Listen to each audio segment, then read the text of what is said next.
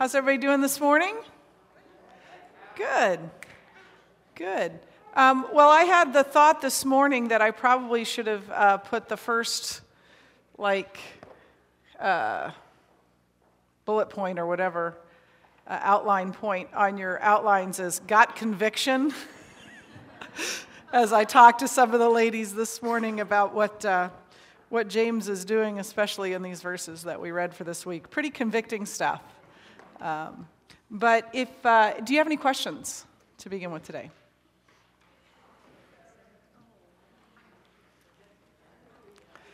No questions? We're working on it? Okay. When we talk about judging here, and the apparent contradiction that there is, are you going to address that? I will address the apparent contradiction in don't judge, do judge, how do we judge.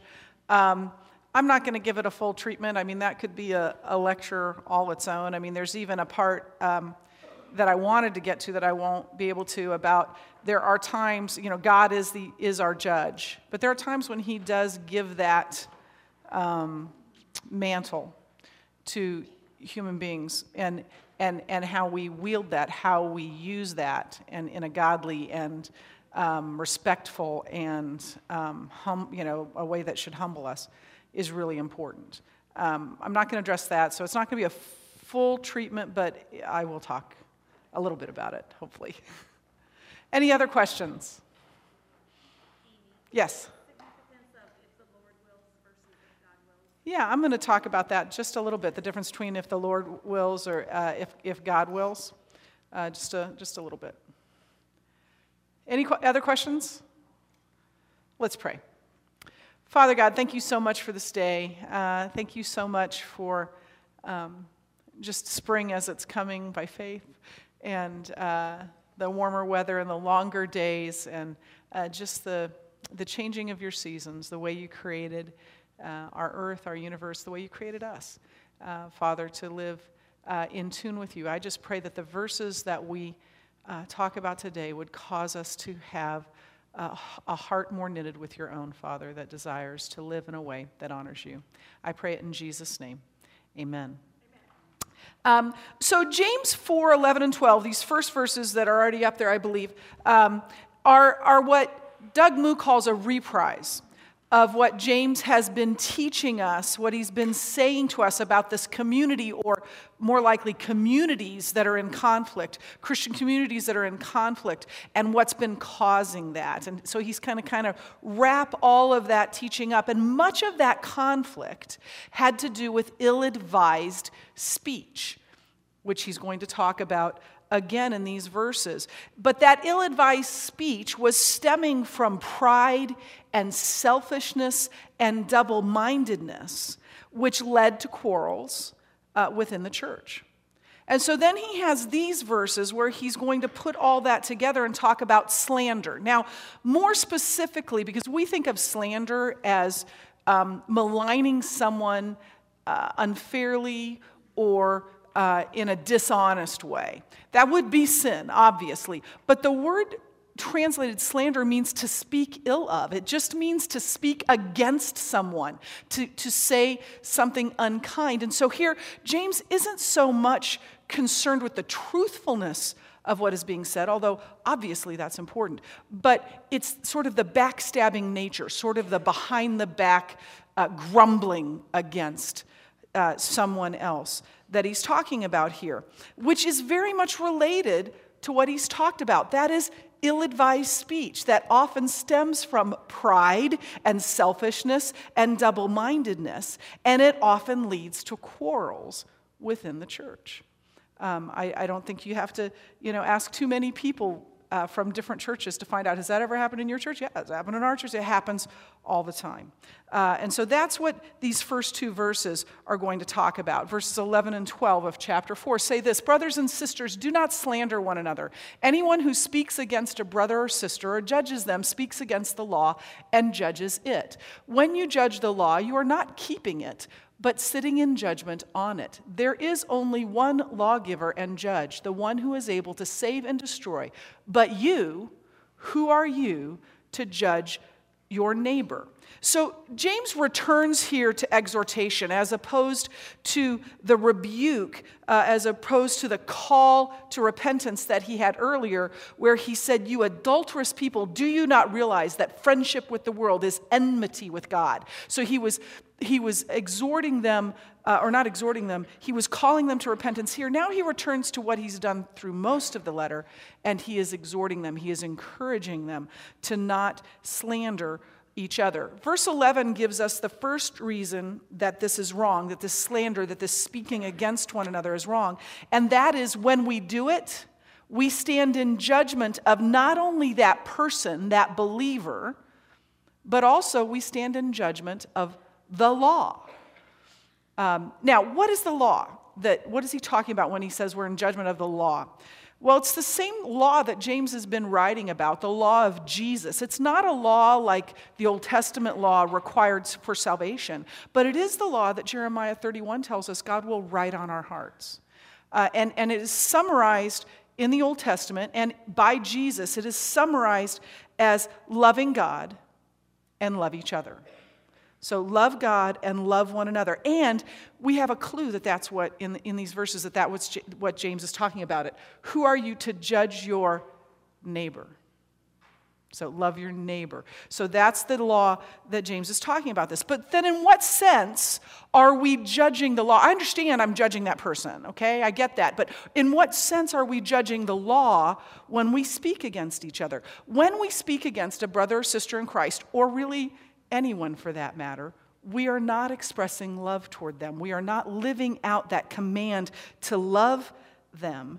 Therefore, we are essentially saying that the law of love is not valuable or important enough for us to obey. We know the law, but we have judged it to not be worthy of our obedience. In short, we're saying we are denying its authority over our lives. We're saying, I don't have to follow that one. That one's not as important as my getting out this venom about someone else. We were driving home from church, and I had this teaching on my brain, and a train passed. Every single one of those cars had graffiti on it. And I said, you know what, Jeff? The guys that did that graffiti, they knew that was against the law, right? They absolutely knew that what they were doing was illegal. Didn't matter. Yeah, it's illegal. But I don't count that law to be important enough to keep me from spray painting this car. Same thing when I speed, and I know I'm speeding. And I saw the little sign that said 55, and I see my speedometer that says 65. Doesn't matter enough for me to follow. Anytime we break any law, essentially we are saying either I'm too special to follow this law, or the law isn't important enough for me to follow the law. And that law does not have authority over my life. And when we speak against another person, we are in essence doing that very same thing. Over and over in this book of James, James has told us that true faith exhibits itself in obedience to God. So we exhibit the measure of our faith in how we treat each other, both to their faces and behind their backs. Now, in verse 12, James gives us another reason why this slander is wrong, and it is because only God has the right to judge. Now, he has particularly in mind, James has particularly in mind the kind of speech that judges the validity of another person's faith. And truly, God is the ultimate and only valid judge of our faith, of the validity of our faith. But what about this question? What about this whole idea of judgment? In the same Bible, you have a verse where Jesus says, judge not lest ye be judged. And the same Bible where James says here, who are you to judge your neighbor, also says, speak the truth in love to your neighbor. In Ephesians 4:15. It also says that we are called to exercise church discipline. Jesus in Matthew 18 tells us if you have something against your brother, go to him. Tell him. If he won't see what's right to do, go get someone and come with you and go to them. Go get the church leaders. And if he still refuses to repent, kick him out of the church. That's judging, right? That's judging. But we're not supposed to judge. In 1 Corinthians 5, Paul plainly says, who am I to judge an unbeliever? I'm not going to judge an unbeliever. They don't know Jesus. But a believer in the church, yeah, absolutely. If they're doing something wrong, I'm going to say, that's wrong. That's judging. So which is it? Are we called to judge or are we not called to judge? Well, certainly when someone loves us enough, and I pray everyone has someone in their life that loves them this much. I have several people, I'm lucky enough to have several people who loves you enough to tell you the truth, even when it's hard. I'll never forget the time that I was angry at one sister, and another sister said to me, sis, you are not thinking the best of your sister. You're thinking the worst, and that's not right. Boy, I'm glad. She's right. And I went, you're right. I pray you all have someone who loves you enough to tell you hard truth, to give you hard truth. And I pray that all of us are humble enough to accept hard truth. But in this sense, we have to understand that when we gossip or complain about somebody else to others, James is plainly saying that is sin. And it is a type of judgment that we are not qualified or allowed to dispense. That is not the same thing as having something against your brother and going to him and saying, man, brother, sister in Christ, I see this and it bothers me, or it's wrong, or I think you've sinned against. That's a completely different thing than going, do you know what he did to me? There's not even any comparison between those two. And doing that, do you know what he did to me? Wreaks havoc within the church. And we ought not do it. So now James is going to turn and begin talking about, in this first case, wealthy merchants and their arrogant planning that they are making. Now listen, you who say today or tomorrow we will go to this or that city, spend a year there, carry on business, and make money. Why, you don't even know what will happen tomorrow. What is your life? You are a mist that appears for a little while and then vanishes. Instead, you ought to say, if it is the Lord's will, we will live and do this or that. As it is, you boast in your arrogant schemes. All such boasting is evil. If anyone then knows the good they ought to do and doesn't do it, it is sin for them. So in the next two paragraphs, in this paragraph, James is going to start by saying, now listen, and speak about merchants. And then in the next paragraph, he's going to start with, now listen, and he's going to talk about wealthy people. And there are similarities between these two paragraphs. Both of them, as I just said, begin with the words, now listen.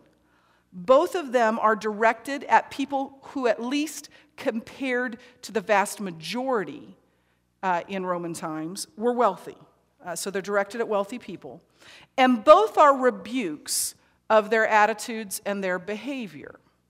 And so he begins with saying, now listen, you who say. So who are these you who say that James is talking about? They are the merchant class. They are those that would travel and sell items. They are not the super rich of their day. James is going to address them in a minute.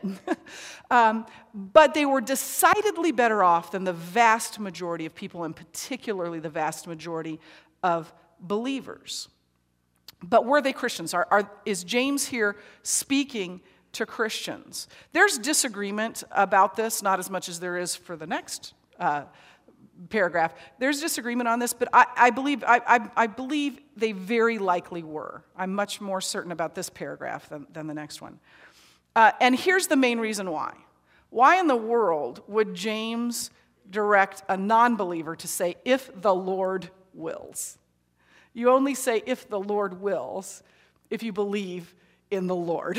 And so I think he is just talking to Christians and saying, look, reorient your thinking here, reorient your planning, because the underlying attitude is the problem here. It is an attitude that denies, that leaves God out of the equation. It is an attitude of self-sufficiency that says, I'm the one in charge. So instead of relying on God, they are relying on their own abilities, wealth, and efforts.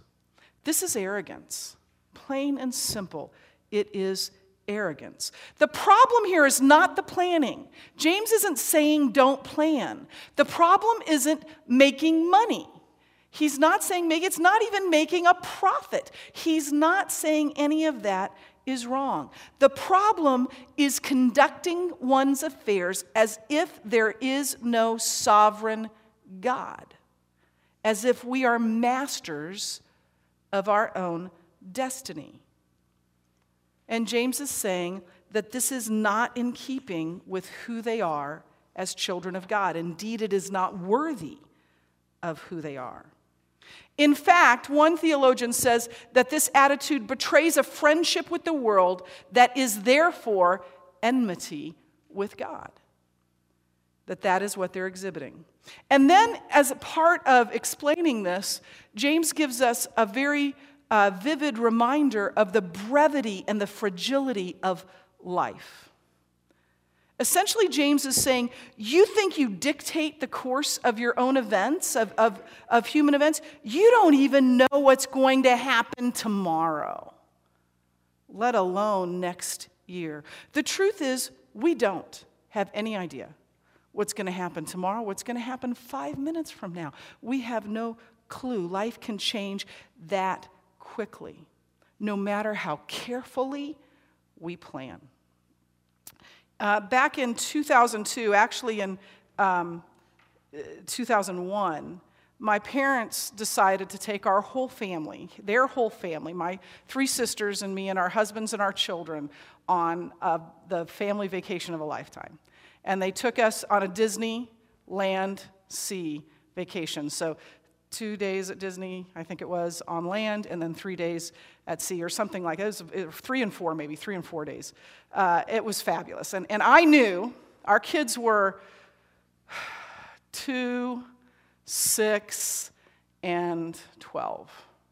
11. 6 and 5 is 11. And I knew that this was our big shot. This was it. If we were going to make it to Disney, this was it. And I'm not normally a planner, and I'm not normally a detail person, but I am a mom, and this was our big vacation. So I got the Disney Bible from the library. I read the whole thing, and I became like Little Miss Plan Everything Out. I read everything. I sat Katie and Lane, or Katie and Josh down. Lane was too little, and I read to them about all the rides and all the different parks, and I got their top, 5 different rides in the different parks, and then I figured out what lanes were, and then I made this big matrix, this big plan of where we would go each day and what ones we would ride and how we would split up so each of the kids could get all their favorite rides. I'm telling you, it was a thing of beauty. It was an absolute thing of beauty, this whole plan, typed, written, ready to go. The day before we left, Lane was coughing. And I thought, oh boy, we got a problem. He'd had upper respiratory. There was a whole winter we kept him out of the nursery because we just, he just was afflicted with upper respiratory stuff. So I took him to a clinic and said, look, we're supposed to leave for Disney in the morning. I got the plan going. We need to be. And so the doctor said, he's fine. He'll be fine. The warm air will be good for him. Take him. We're on the plane. Jeff is on one side of the plane with Lane. I'm on the other side of the plane with the kids whose first plane ride. It was absolutely hilarious. We take off for the first time. Wow, this is great! The whole plane starts laughing at my kids, so excited. But we're in the middle of the air. We're headed toward Orlando, and I hear this barky, horrible cough from across the plane. And I'm like, shoot, that's Lane. We get there. He hasn't napped all day. I put him in the crib in the room, and I think, I really need to stay with this kid. He's not feeling well. I could tell he's not feeling well. And he wakes up from his nap, and I can tell he's gone, and then nothing else. And he's writhing. I pick him up. I run into the bathroom. I turn on the steam. I call for Jeff. You need to come. We rush him to the hospital. He has 104-degree fever. He has a combination of croup and RSV. And Lane and I spent the entire land part of the vacation in the hospital, palatial, beautiful Disney hospital, because he was sick. Plan out the window. We were pretty sure we were turning around and flying home. God was gracious. We were able to go on the cruise, and Lane was able, with the help of albuterol, to enjoy that cruise. But my plans, I should have said, if the Lord wills, we will make it to Orlando and enact the Disney World plan. We don't know what's going to happen tomorrow. We can plan, but we need to hold those plans loosely because God is the one in control. So James says, if the Lord wills, we should say, if the Lord wills. Now, there are people who would say God willing, or if the gods will it, but he doesn't even say that. He says, if the Lord. He's being very specific here, and he's saying that God is the Lord of our plans. That God alone is the one that is in control. Now, he could mean Jesus here when he says Lord. That's a possibility. But both in James and in the Old Testament, God is called the Lord. And so he is making this specifically Christian. It's not even just a religious statement. Whether he means Jesus or whether he means God the Father, either way, it's a specifically Christian statement, distinctively Christian, saying, if the Lord wills. But that's not some sort of magical saying. He's not just tack that on like we sometimes do in Jesus' name, amen. He's not saying, and by the way, that has great meaning too, but he's not saying it's just some sort of magical statement. It is a statement based on our orientation, our attitude toward God. If we're saying Lord willing glibly, then our attitude is not appreciably different than those who are just making their plans apart from God. The important thing is that we have an understanding that God is sovereign and that we make our plans prayerfully before him, holding them loosely for God to do with as he pleases, to change if he wills. That is a biblical way to view all of life, for all of life belongs to God.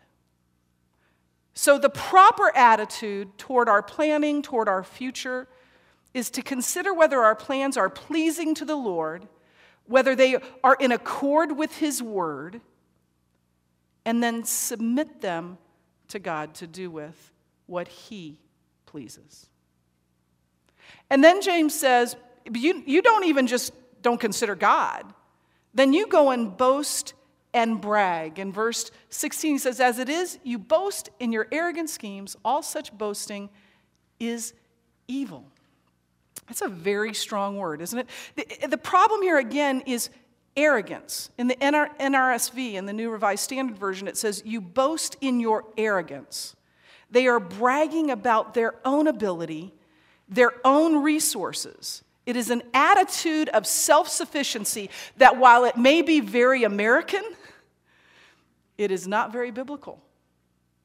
We must rely on God and God alone. If we see ourselves as independent from God and his sovereignty, we will fail.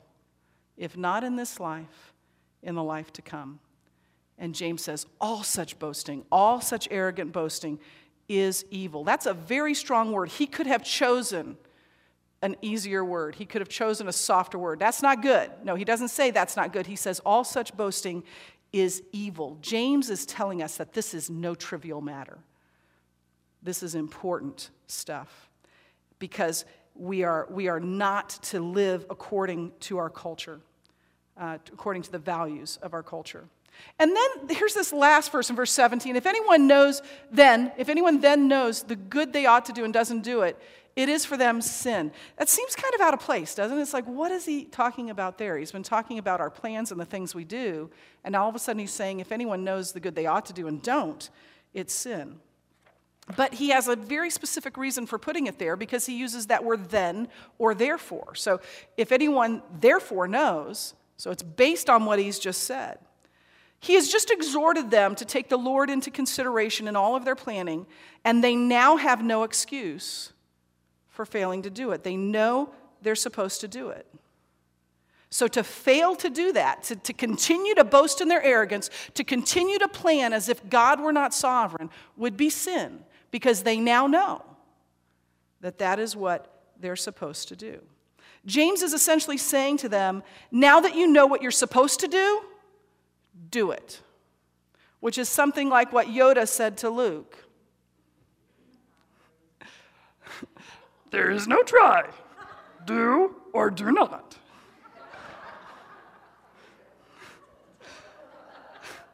I'm sorry, I had to do that.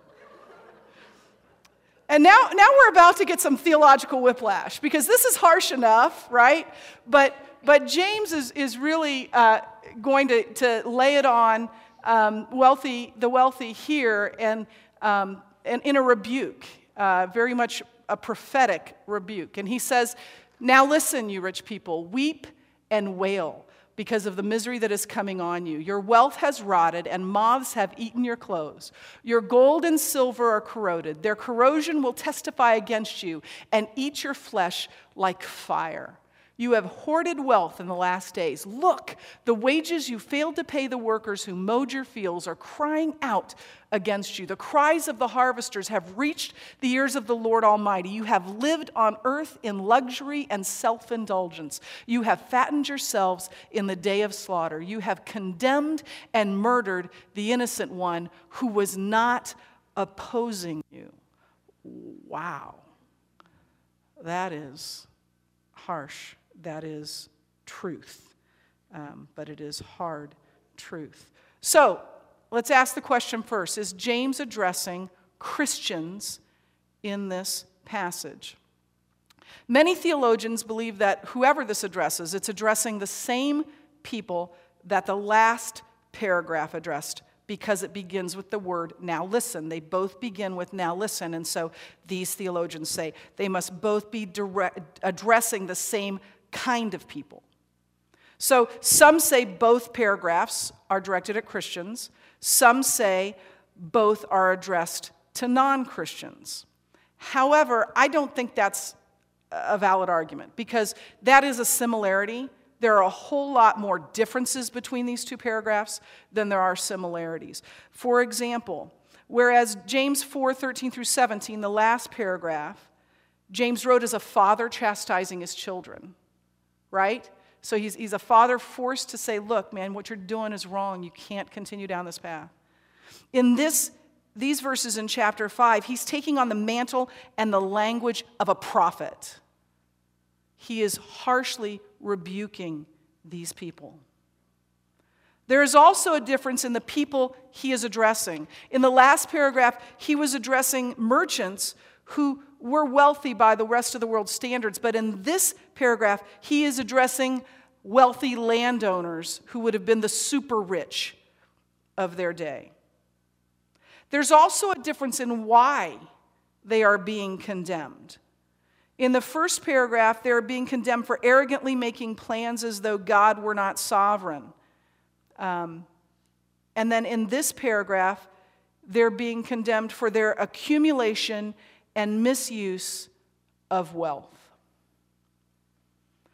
There's also a difference in the harshness of the condemnation and the punishment. This paragraph is much harsher, and the condemnation is much harsher than the last paragraph. So, are they Christians or not? I cleverly didn't answer that question, did I?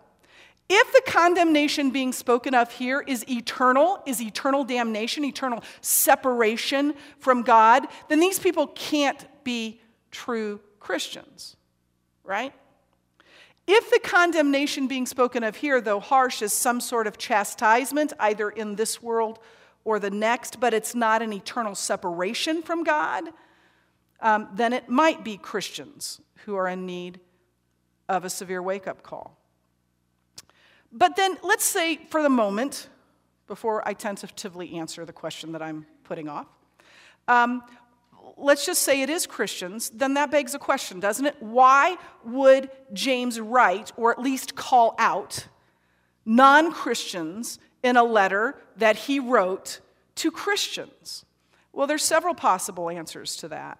First of all, he could be trying to encourage his Christian readers to not envy those who are super rich because of the difficulties that they have in following Christ because of it. Or he could be trying to encourage his readers who are being persecuted at the hands of the super rich to say, hey, look, it doesn't turn out well for them, and it does for you. So, Are they Christians or not? I'm not going to take a hard and fast line on this. The two theologians that I read disagreed with one another on this. To me, it seems most likely that they are not Christians. However, it is also possible that there were wealthy people in the church who thought they had faith, but were among those whose faith was without works and was dead, and that James is addressing them. But then they would not be Christians. But here's what I don't want us to do. I don't want us to say, boy, this is really harsh. It can't be about Christians. Because he's been harsh toward Christians earlier in this letter.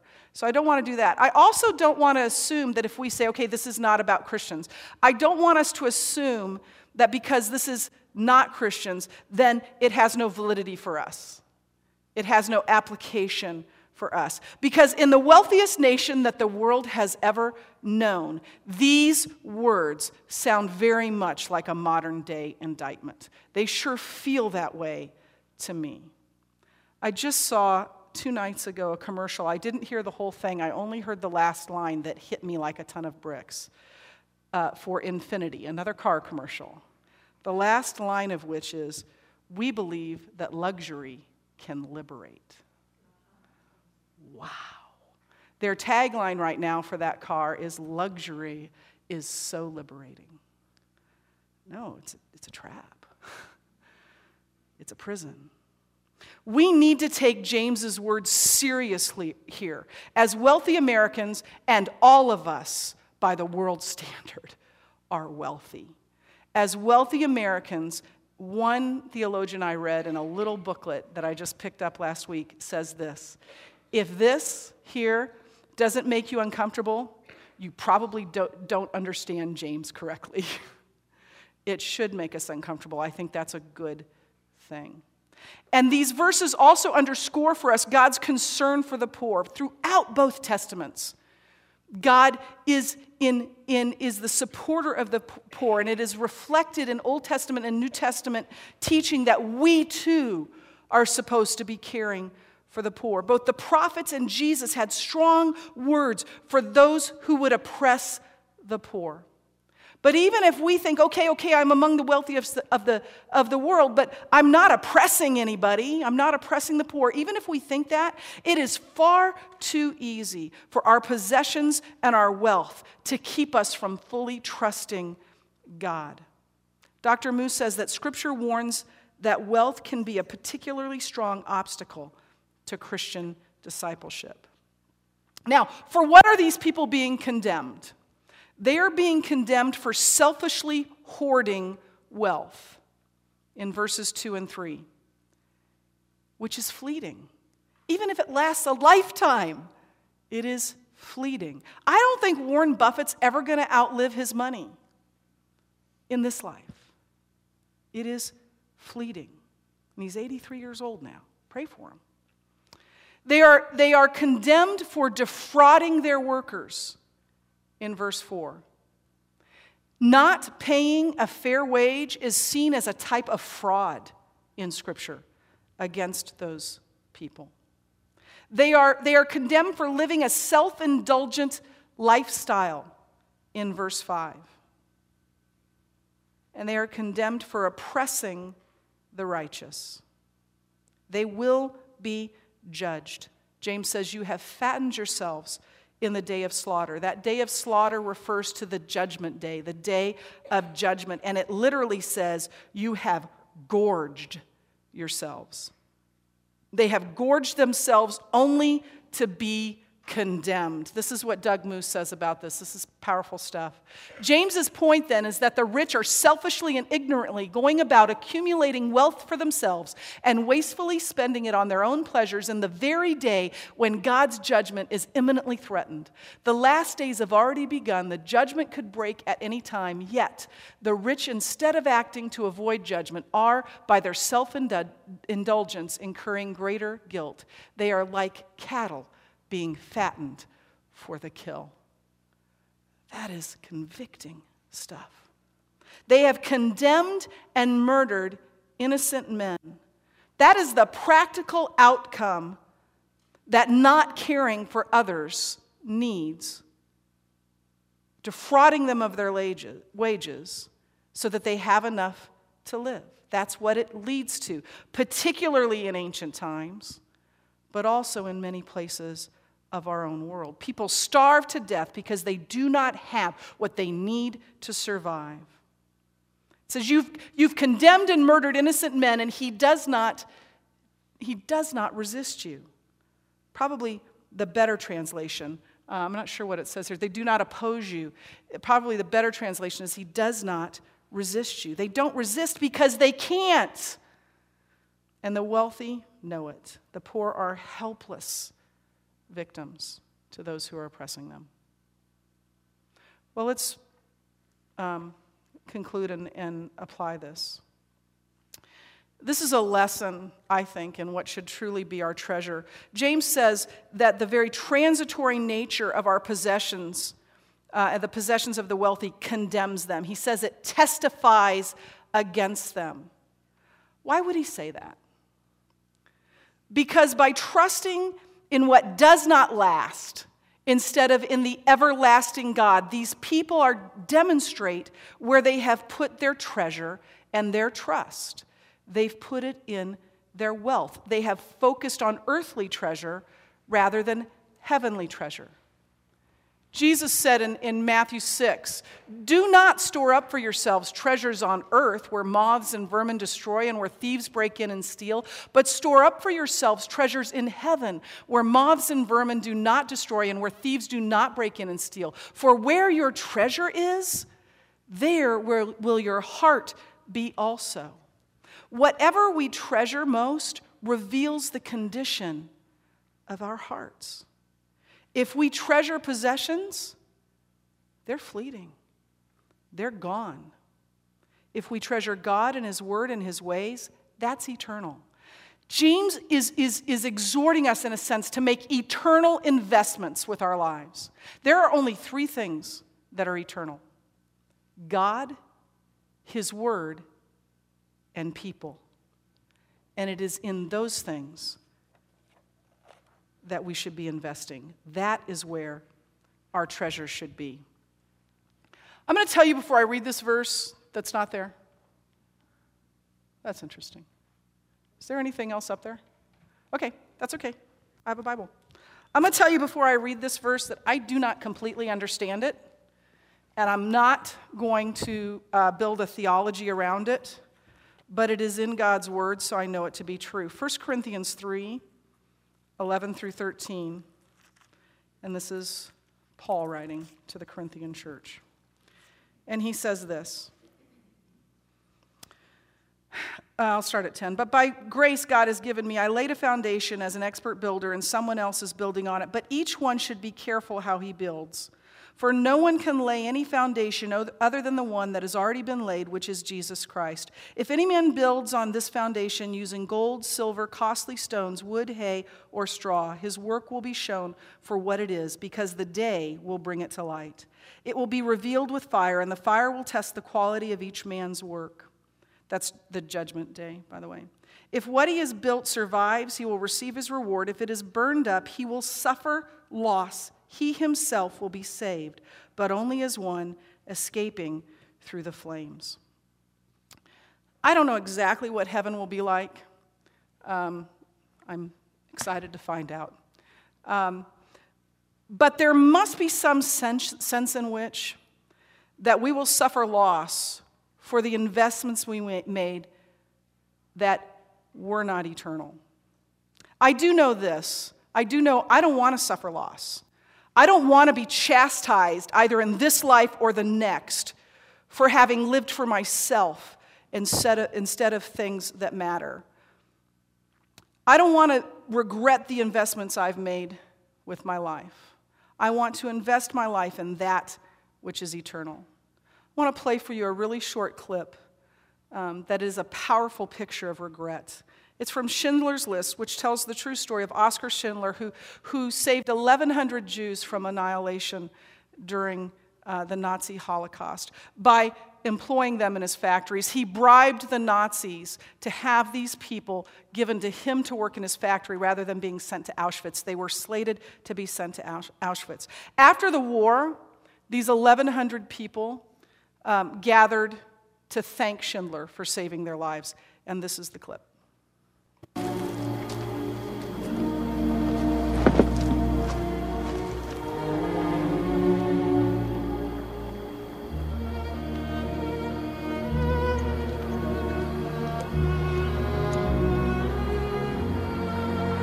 It's Hebrew from the Talmud. It says, whoever saves one life saves the world entire.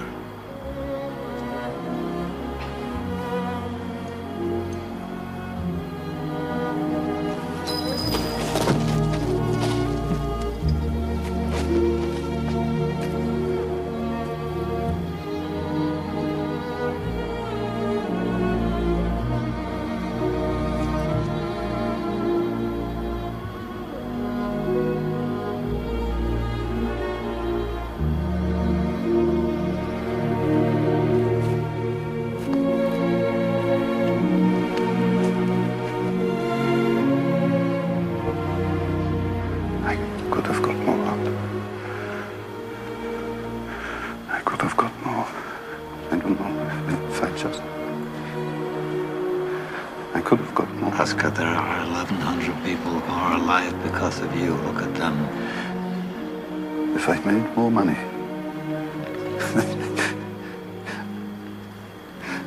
I threw away so much money. You have no idea. If I just... There will be generations because of what you did. I didn't do enough.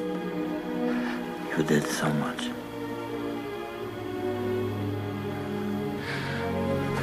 This car. Kurt would have bought this car. Why did I keep the car? 10 people right there. 10 people. 10 more people. This pin. 2 people. This is gold. 2 more people. He would have given me 2 for it. At least 1. He would have given me 1. 1 more. 1 more person. Person stand. For this. I could have got 1 more person. And I didn't. I didn't.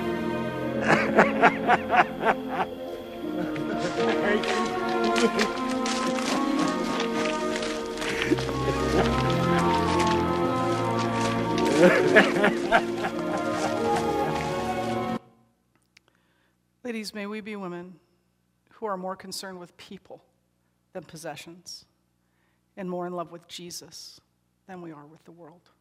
Let's pray. Father God, this convicts me to the core. But I need to do more than feel convicted. Father, would you please lead and guide and direct us each to apply these powerful words we have read this week, to honor you and to invest our lives in eternal things.